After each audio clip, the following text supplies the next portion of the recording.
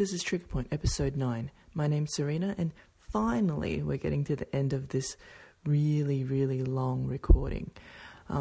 So I know the movie's been out for a little while now, but here's our look on Beauty and the Beast. Enjoy. Okay. So... Final topic. This has been a long recording session. Yes, although for most people who are listening to this would probably be a second episode. Yeah, true. Looking at the time right now, this has to be 2 episodes. We need to cut this. Yeah. We went and watched Beauty and the Beast. Ta-da! Tale as old as time. Emma Watson as Belle. Mm.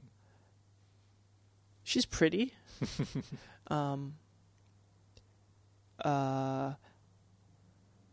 Sorry, the reason why I am pausing and hesitating is because in my mind's eye, I am seeing her in that blue dress, which is, iconic to Belle's look, right? At the start of the show.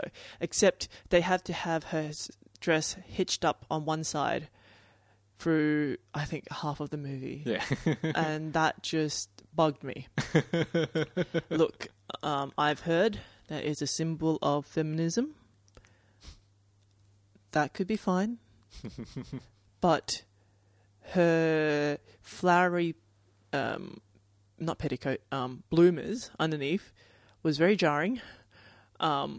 She looked like she was about to... she's supposed to be a farm girl, supposedly, right? And that made her look like she was getting ready to wade into a pigsty at any moment. But that's not the kind of image I want of Belle, right?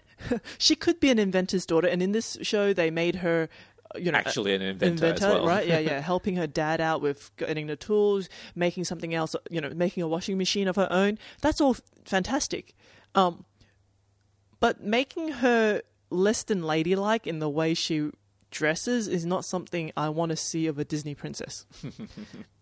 And I know you're trying to remake her image, but I like the Disney princess.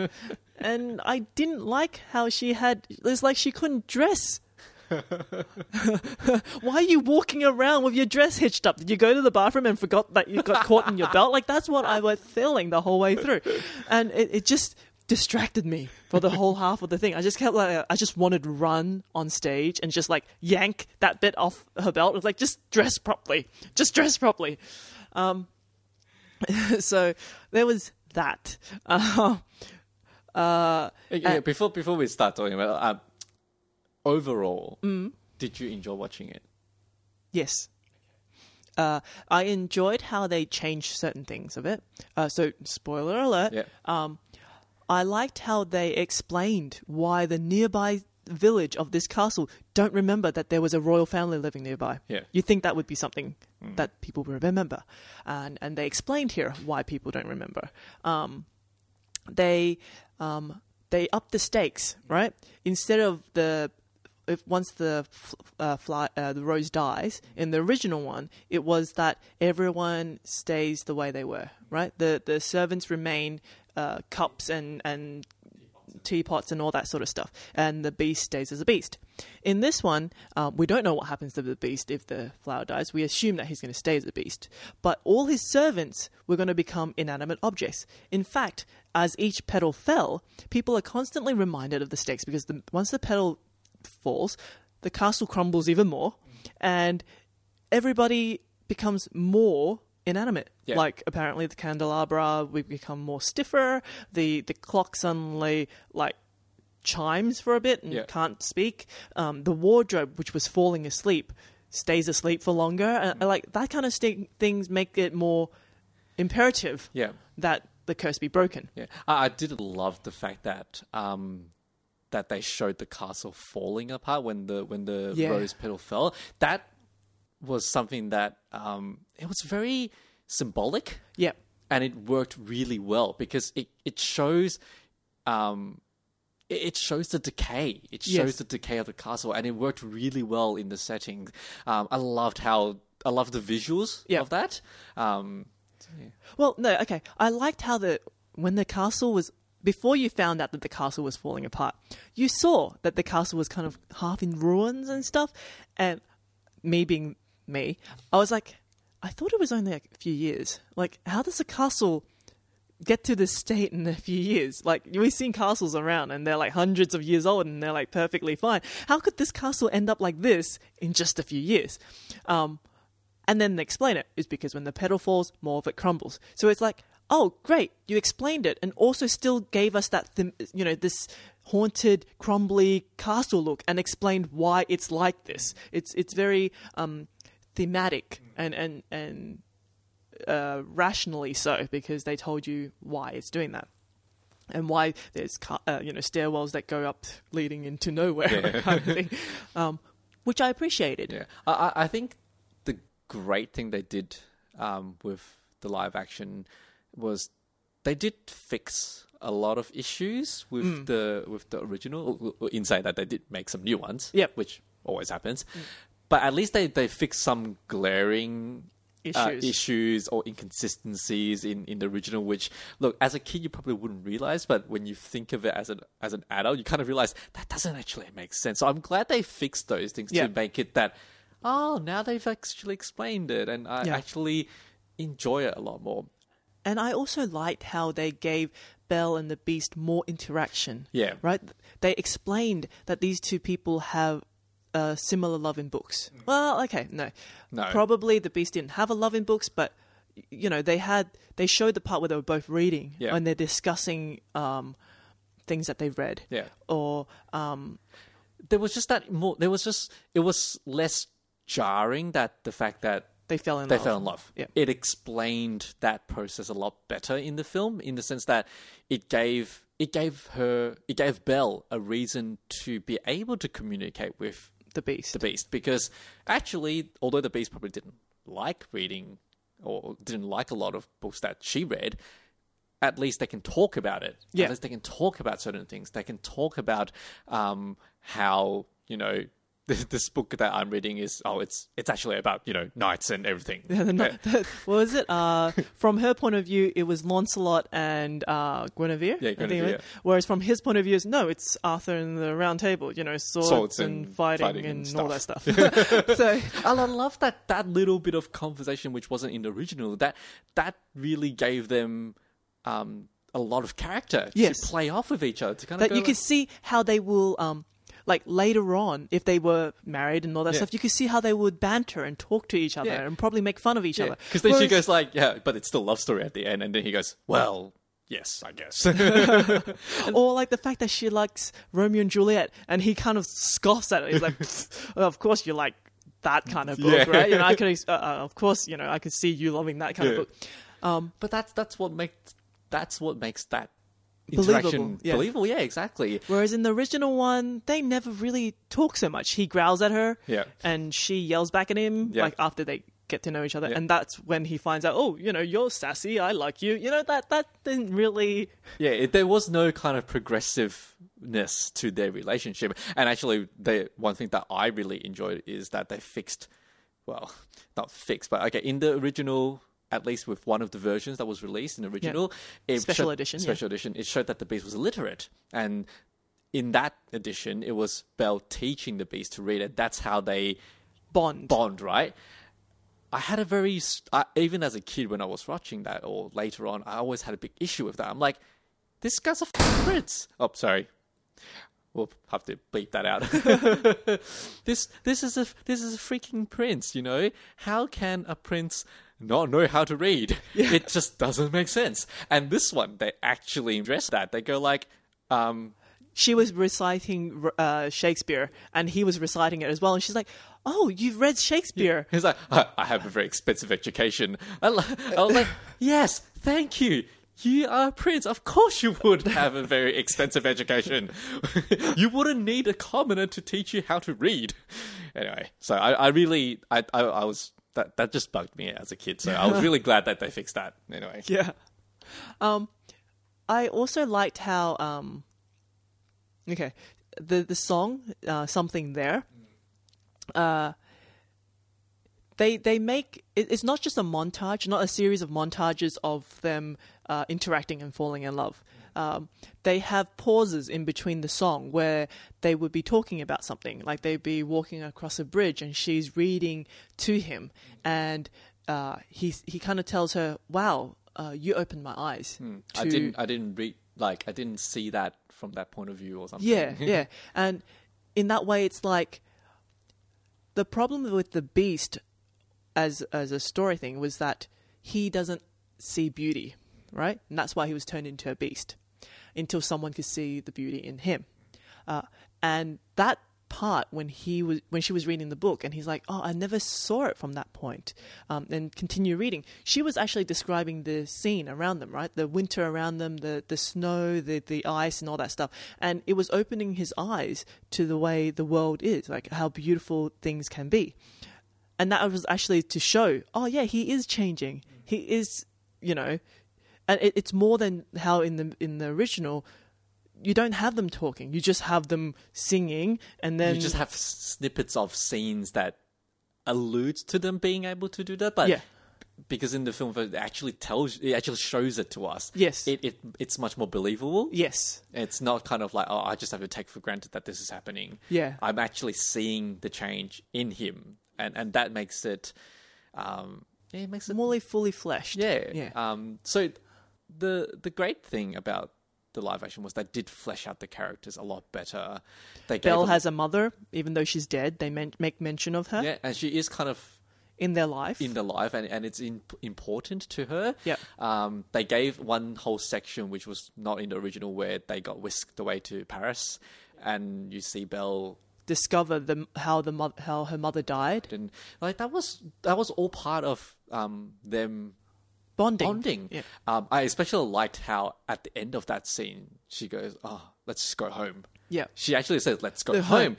She kind of at that point you can already tell, okay, she's now accepting that as home. And even the Beast, his reaction at that point was like, she called that home. Yeah. Right? And that was nice. Yeah. They bonded over the fact that they both lost parents when they were very young. Both lost mothers when they were very young. So yeah, in that sense, I felt it did very well. Yes. And as I said, I didn't say this bit, but I actually enjoyed it quite a bit.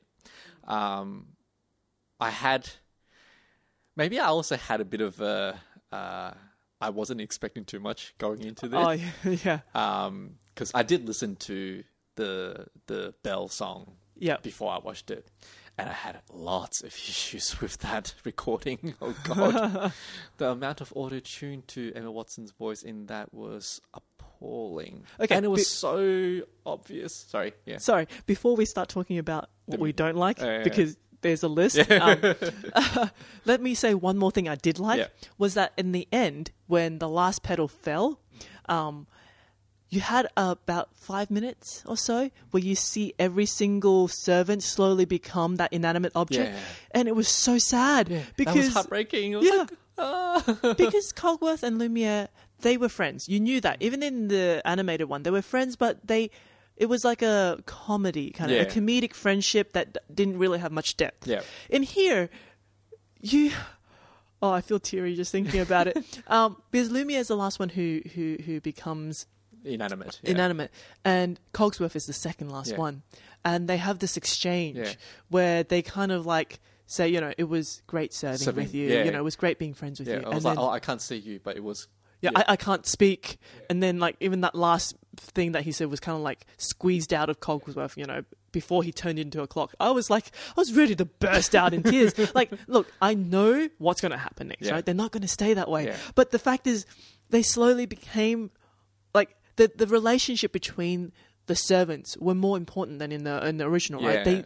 They interacted with each other. They were not just friends. You had the mother and son. Oh my God, when Chip fell and I was like, someone catch him. Oh my God, he shatters. I was like, oh my God, would he come back like broken? Yeah, and he was caught, and then he was put onto the cart before the clothes hanger, who never speaks. Yeah.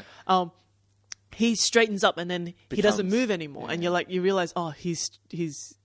That's the last you can do. It's like, I love that part. That was such a great.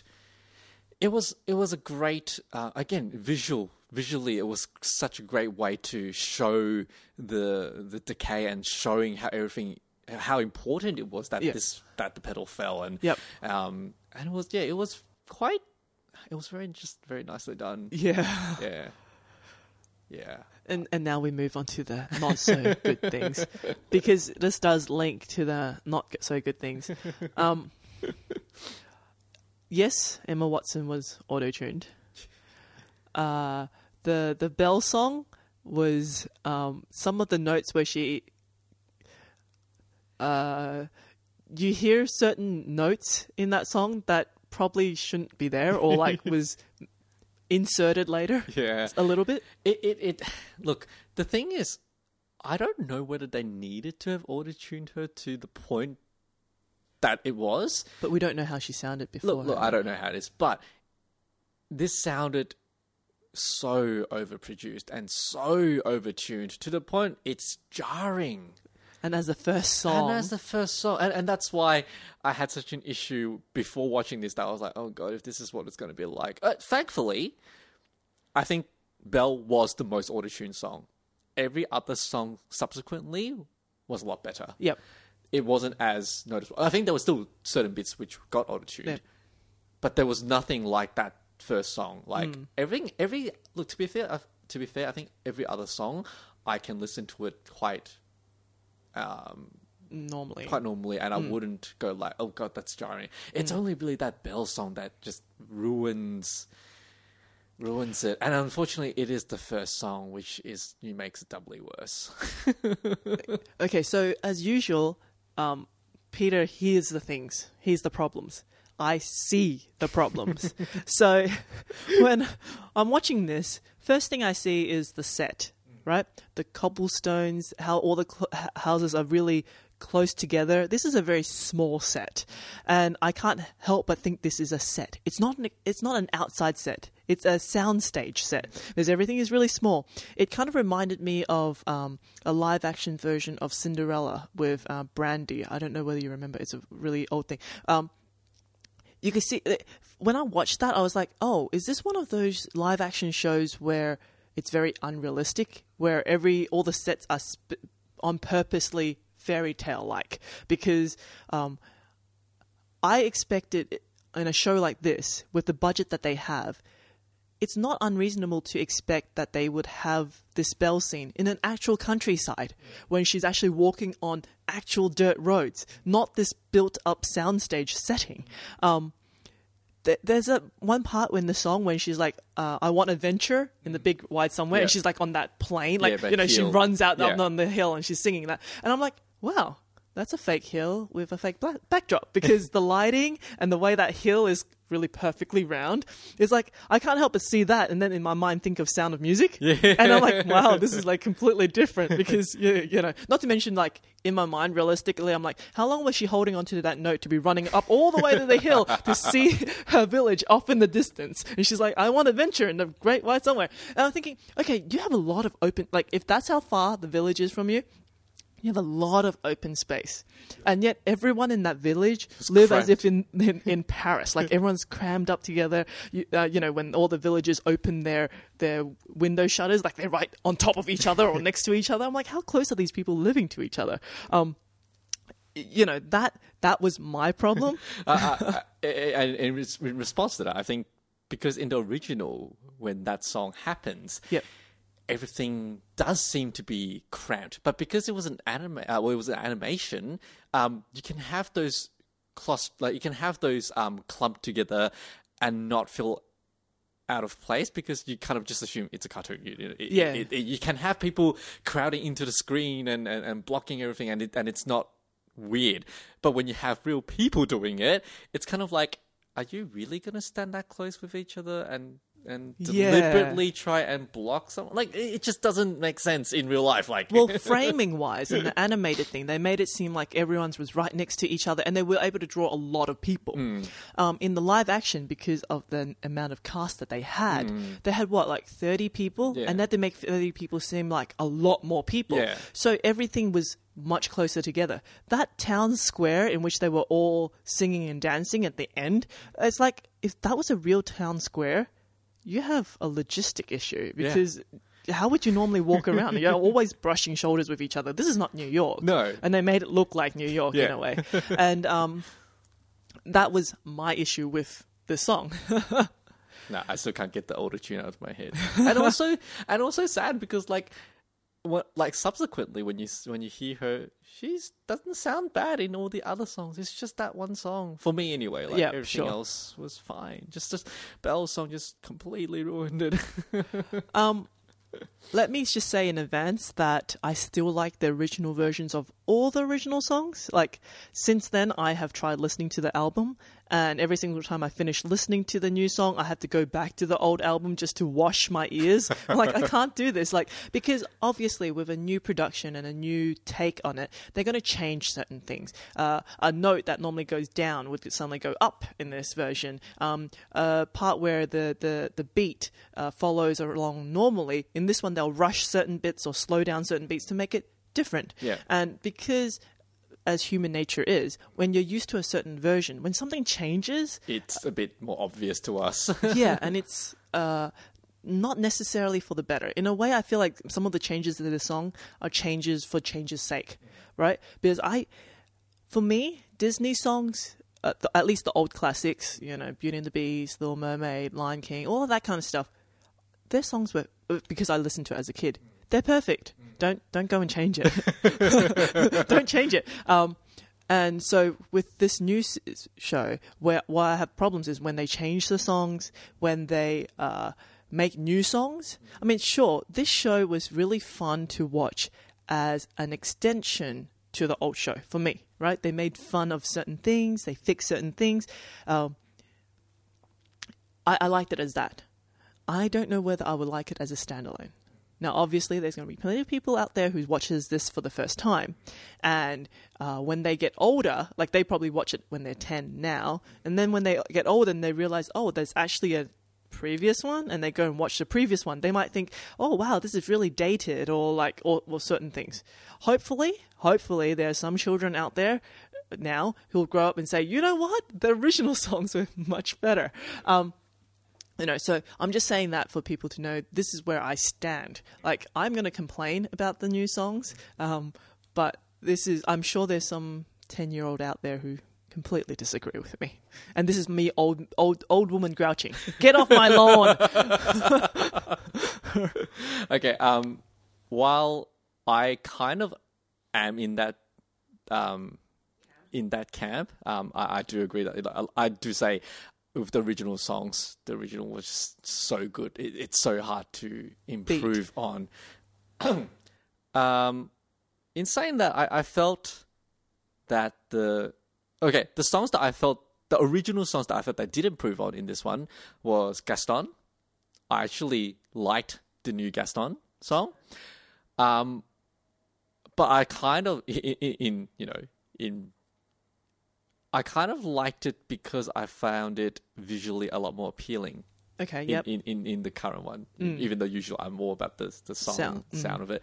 But I loved how they made use of the space in the tavern. I like how they did the whole dance sequence in the sense that they did that drum beating, stomping, and that kind of atmosphere. I felt it really worked for the Gaston song. So I love that scene.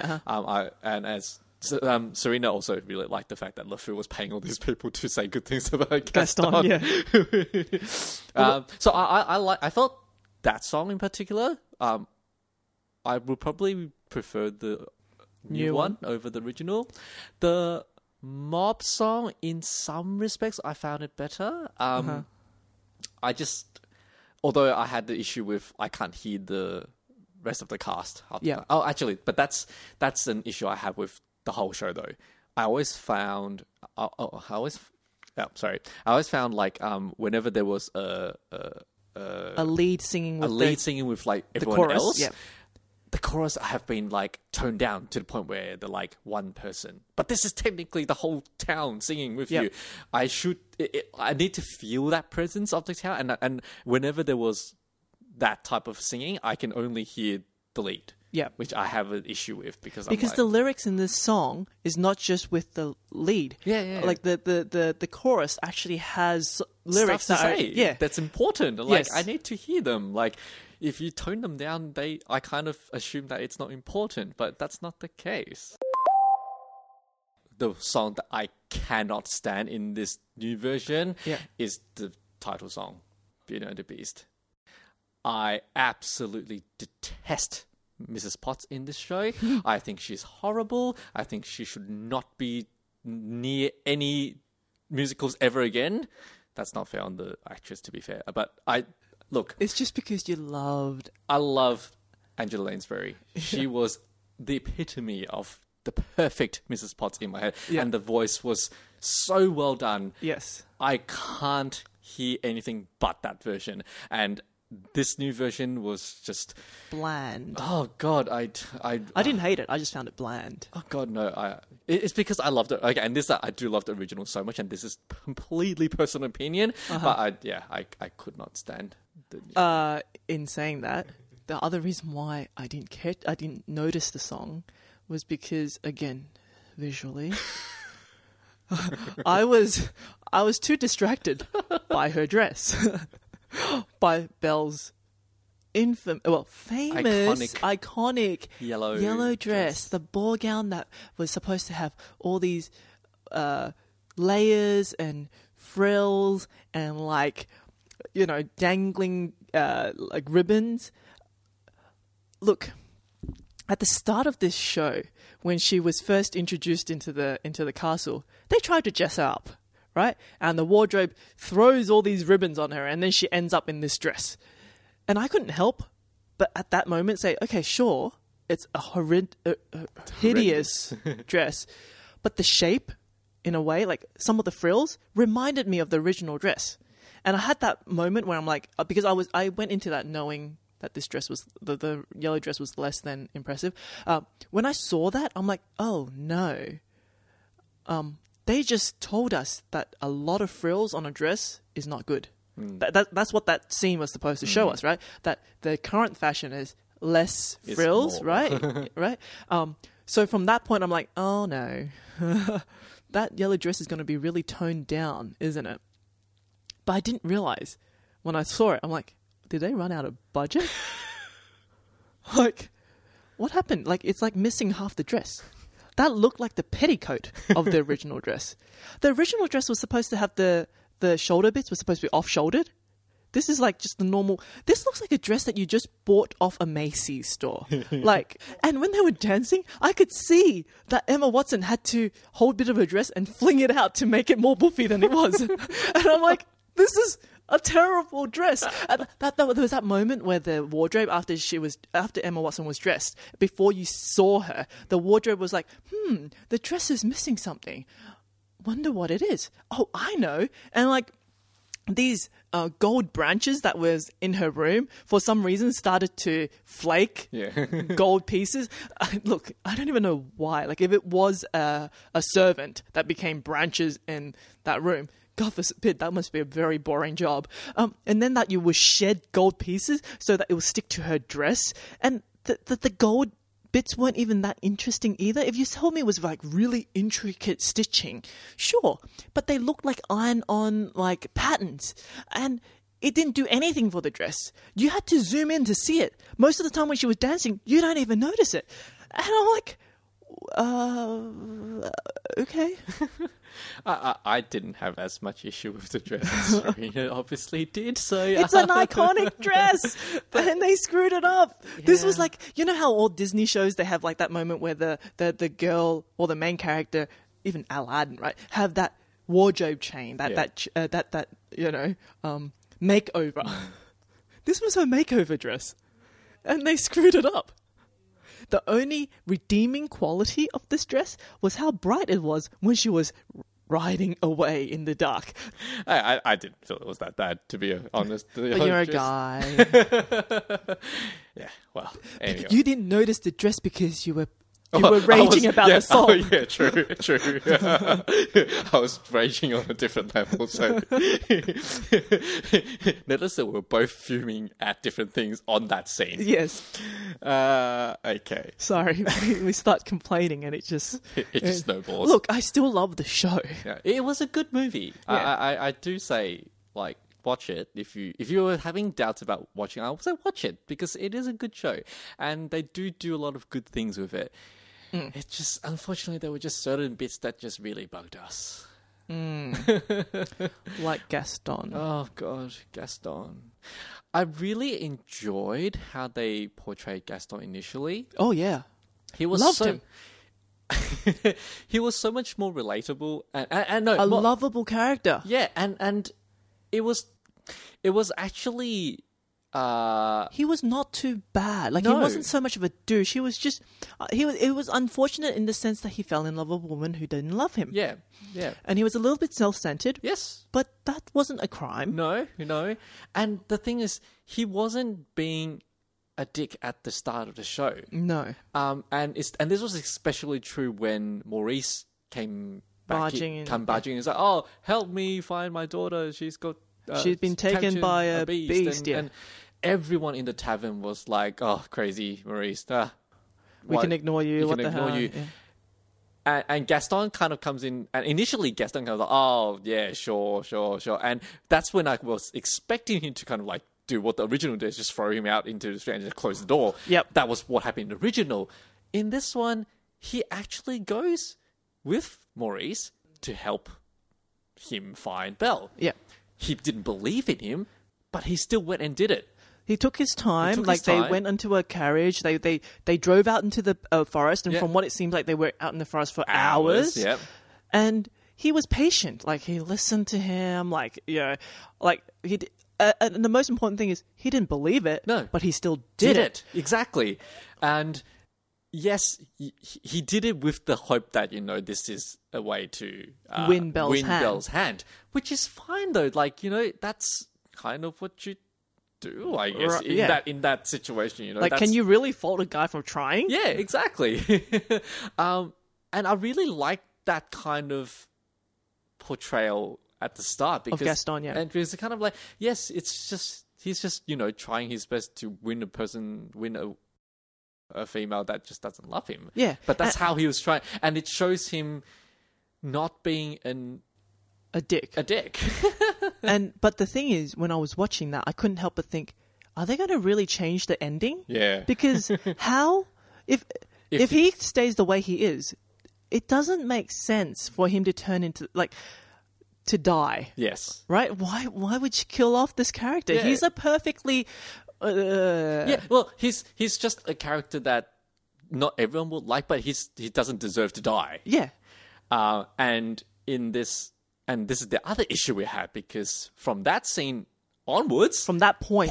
from that point onwards, he suddenly does a 180 flip and suddenly becomes a douche. Yeah, not just a douche. yeah. He becomes a murderer. Yeah. Right? In the original one, he only does anything murderous when he meets the beast. Yes. Right? Yeah. And from his point of view, this person wasn't a human. Yeah.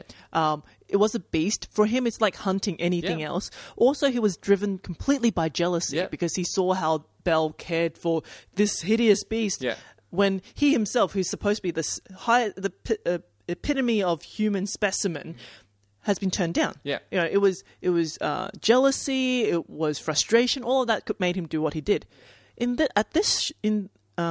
new show, you had him taking his time out to go and help Maurice find Belle.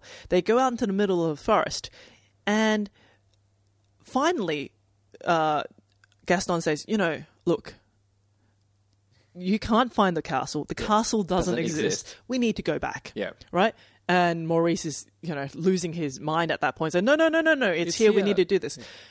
And Gaston pretty much says, I am only doing this because I want to marry Belle. And and Maurice says, there's no way I will ever agree to it, or something like that. Or something like that. Or like, Belle will never marry you. Yeah. At that point, Gaston loses his shit and punches Maurice out. Yeah. Okay. That's fine. That's fine, okay? Because he supposedly have trouble keeping his temper. That's fine.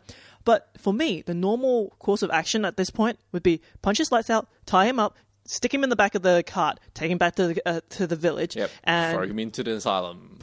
Throw him in the asylum, or throw him into his own house and just leave him there. Yeah. Whatever. Instead, in this show, they have him tie Maurice up to a tree with wolves howling in the background. And essentially, Gaston is saying, we'll leave him for the wolves, because if he dies, Belle will then marry me. She'll have no one to turn to except for me. And you're like, well, not to mention, if you're going to kill someone, leaving them in the forest in the hopes that some wolves would get them seems kind of, It just didn't make sense either way. No. But I could see why they deliberately had to do that. Okay. They changed LeFou's character quite a bit in this show. They had to make him, in a sense, they had to make him good at the end, right? They made him important. They made him important, which in the original LeFou was a sidekick, and he remained a sidekick, and that is his job. He was supposed to be an idiotic sidekick. Either way, though, they've made his character so important that they had to change Gaston's story to fit him. Yeah. And that's what I had an issue with. It was like, Gaston's character, either keep him like the original and always be an idiot, or keep him how he was in here, but give him more reason to do what he did. Yeah. This was such a out of character flip that didn't make sense unless they deliberately wrote it to make LeFou's character kind of turn against him. Yes. And that just made LeFou character suddenly more important than he was in the whole show to begin with, which I was like, ugh, no. The CG in this was problematic to me. Be Our Guest was the worst thing I've ever seen. The plates were going everywhere. The song was elongated. Like, you know how I said before, with Something There, the song was made longer so that there were scenes in between the bits of the song. Yeah. This Be Our Guest has been extended to incorporate more CG. Yeah. And I felt there was too much CG. I really... Like, the original thing was supposed to be a song, a performance. And in this, it became a series of little skits of like, oh, this is this series of plates. Oh, this is Lumiere getting slid off the table. Oh, and one more thing. I don't like it when you have scenes of food and people not being able to get it. No, it just doesn't make sense to me. In the original one, they showed her the food she was eating, and it was a dinner for her. In this one, she's constantly reaching for food, and the food's constantly being taken out of her reach. I'm like, what kind of show is this? Like, they were failing in their most basic of duties. Like, they fail as servants because she's going hungry. By the end of the show, I don't think she ate a single bite. And also, her acting in that was a bit weird because I think they didn't tell her what visuals were happening, because I couldn't help but notice that she's sitting there with this kind of slightly out-focused expression on her face because she didn't know how far she needed to look, and she was just smiling this generic smile because she wasn't reacting to the fireworks or to the plates spinning around. Yeah. And I found that problematic because they just went too far. Like they were like, oh, it's a chance for us to do all our CG stuff, so let's throw everything in. And I just didn't like it. I didn't necessarily have an issue with the amount of CG, but what I did found problematic was the break in the music. To again, Serena's usually focused on the visual. I'm listening to the music because Be Our Guest was this one song. As you said, it's a one performance. I felt there should be this flow and continuity of the song. Because they had to deliberately elongate certain notes and certain scenes, the song felt as if it was break into segments. Like it wasn't flowing. Mm-hmm. It doesn't culminate into that final performance and that final loud song ending. Yeah. Blah. I guess then it's kind of It just didn't happen because they had to break things in between. So it's kind of like. I was just like, can we get there? And when it does finally, I'm like, now I felt like I'm bored. Like it's it doesn't. This song needed to have ended by now, and you're still going. Exactly. So I had an issue with that in that sense, that I felt like the song song should have been done better, because it now doesn't feel like a proper song, because it had these breaks, it had these unnecessary breaks in between. Yeah. Just gonna be like, Enchantress. I did not get her point in this film at all. She was so superfluous. She didn't need to be there. And her, again, I felt like her part was kind of added in because they wanted to be slightly different, and I didn't like it though. Here's the thing I heard. Okay, so the Enchantress comes in at the end. The last petal has fallen. Yep. The beast has died. Everyone had changed back to inanimate objects. Yep. Now, in the original one, not that they turn into inanimate objects, but in the original one, sure, the last petal has fell. Belle is crying over the beast, and she exclaims, "But I love you." And supposedly it's because she says, "I love you." Does she kiss him? No. I can't remember. I think she just said, "I love you," and then she falls on him and cries.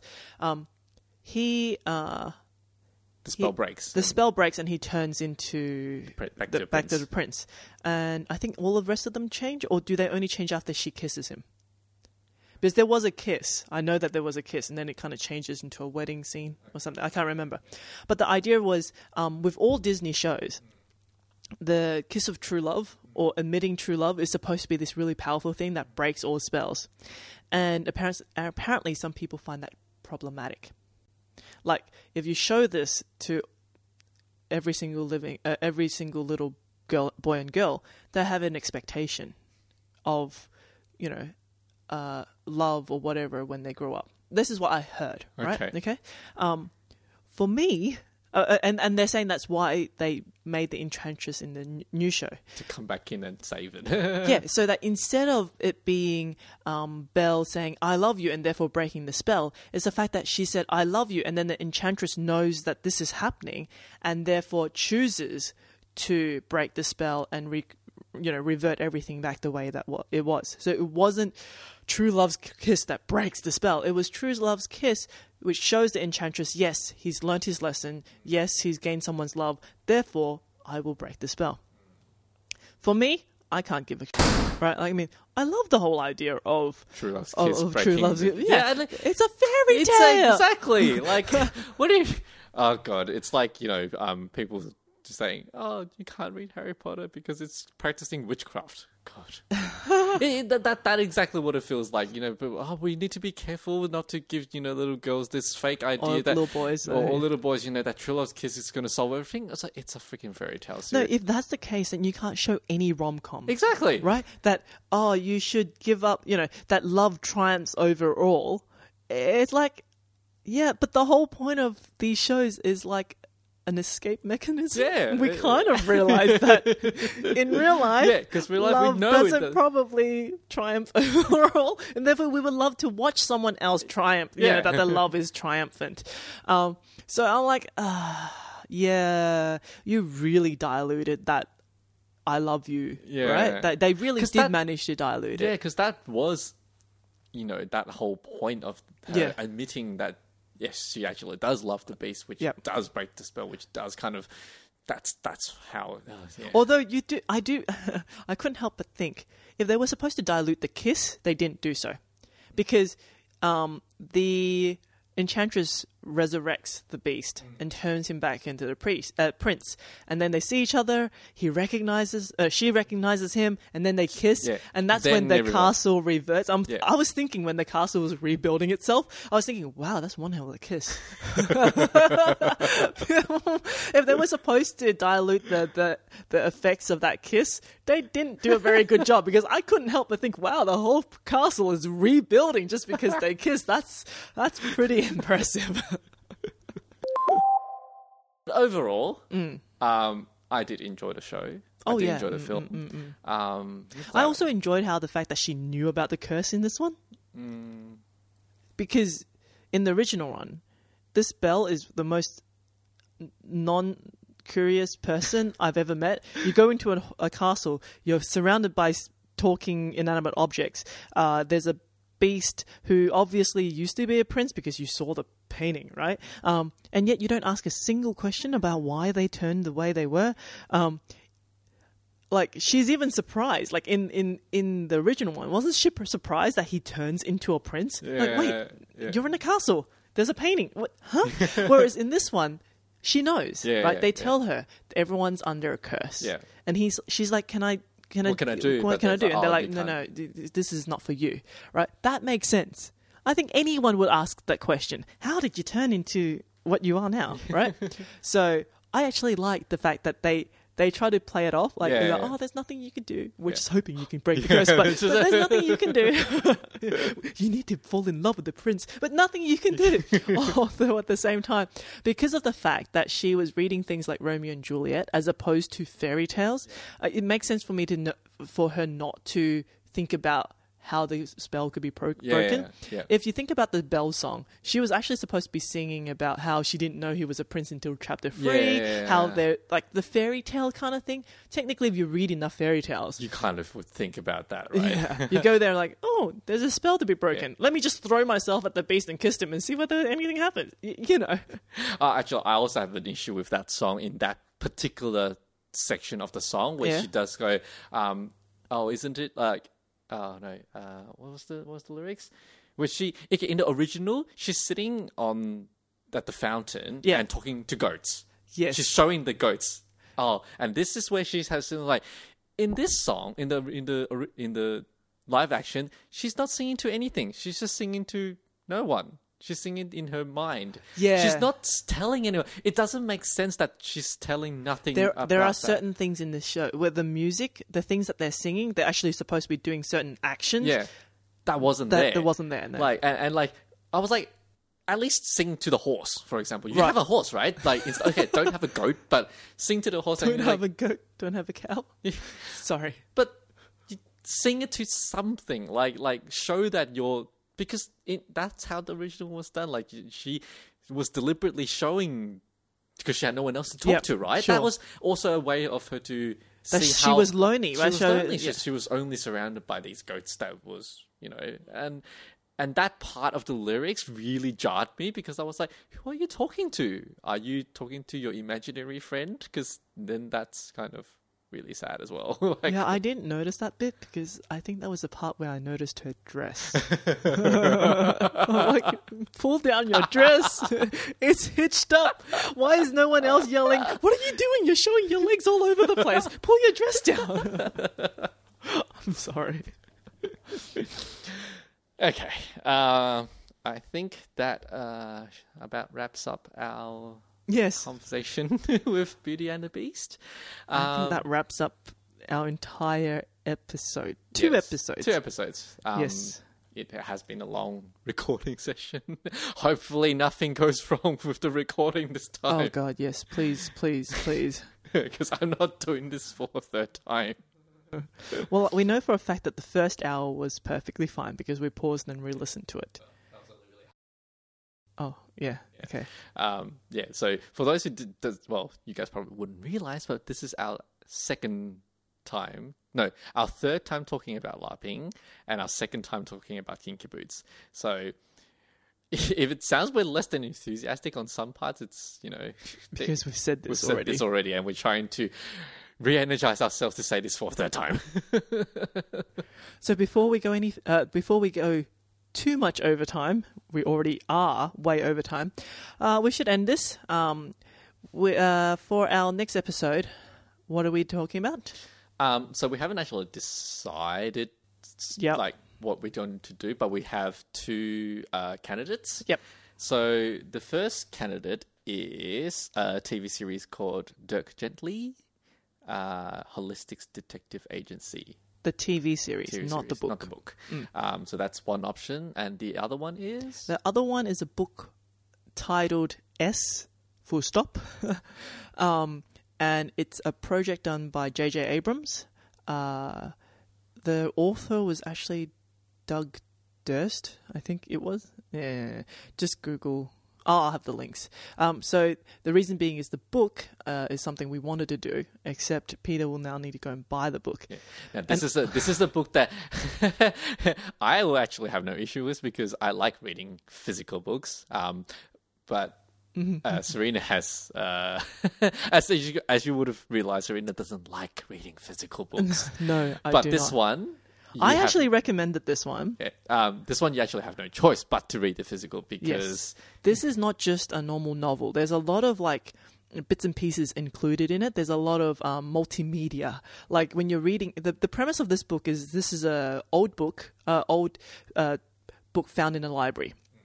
And apparently there's this one student who's reading it for a project he's doing. So he's written in the margin all his notes. So when you're reading this book, there's his notes in the margins. And he left the book in the library. And this girl finds the book, and she reads the book and his notes, and she writes her comments in it. And she leaves the book exactly where she found it, because the guy comes back to find for his lost book, finds her comments, and he comments on that. It's not a love story. I don't think it's a love story, but it's supposed to be a mystery in a way, because the original author of the original text was supposedly killed in mysterious circumstances, and the original student was writing a thesis on what certain things or whatever, right? And there's a mystery around it, and she helps him, whatever, right? And like in their notes, she would say, "Oh, this passage reminds me of, say, this news article, say." And in between the pages, there will be a newspaper article slipped between the pages. So when I heard of this book, I'm like, wow, it's not just a book. It's not just a story, right? I would be willing to read this book for all those little things that's included in it. I bought this book 2 years ago. Actually, more than 2 years ago. This book was released in 2013, and I think I bought it during that time. Anyway, the thing is, with this book, if you Google it, there's actually ways to read it. Some people say you should read the whole book in one go. All the comments in the book, you should read it all, and the text on that page at the same time. The thing is, those comments that are in the page are layered. You know that the grey writing, the ones in pencil, was written by the guy when he first read the book. Then you know that the blue text is written by the girl when she reads it the second time. And then you know the purple one is written by the boy in response to the girl's first comments, so on and so forth. So some people decide to read the book, original text first, then read it again with the pencil, then read it again with the blue, then read it again, so on and so forth, so that it makes more sense. Because when you're reading page 1 and you're reading all the comments there, they skip in time. Because some of this stuff might be referring to stuff that doesn't happen until way later in the book. So when you're reading it, how should you read it? And I decided when I was going to read this book that I'll read the original text first, and then I'll go through it chronologically. Unfortunately, the original text is very dry and kind of boring. And I think I've read 1/8 of the book, and I've kind of stopped. So now that I've told Peter about it, and Peter's kind of interested in it, we're going to try to read it again. So he has to try and you'll try to read it again. I will read it for the first time. Yeah, I will try to read it. Well, this time I'll read all the comments, because that might make it more interesting and get through it. Peter will need to try and find the book. Yes. And if we can't do it, then we'll do Dirk Gently. Because Dirk Gently is a TV series where it's one of those shows where if you watch it the first time, there are certain things that you miss, because they not jump in time, but there are certain things that show up in first episode that they refer to later on. And so when I watched it a second time, I'm like, oh my God, I didn't realize all these things were hidden in there. And in that sense, it's very much similar to this book. There's things that are hidden and layered, and I think it's really well done. So those are our two options. I guess you'll know which option we decide to proceed with during next episode. Yes. So I think that's... do you want to do our closing Yes. remarks? You can find us on Twitter at TriggerPointFM. You can email us on triggerpointfm@gmail.com. You can find the show notes at www.triggerpointfm.com/07. Or if you want to watch this, although I don't know why, you've already heard it and there's nothing different. You guys find us on our YouTube channel. You just have to find Trigger Point Podcast. So until next time, I think we should say goodbye. Although I just realized something. If we split this into 2 episodes, which is what we're going to do, we're missing the goodbye for one of them. Okay. I guess you'll just have to do one at home. And it's like, this will be the end of the first episode. I'll see how You'll see how it goes.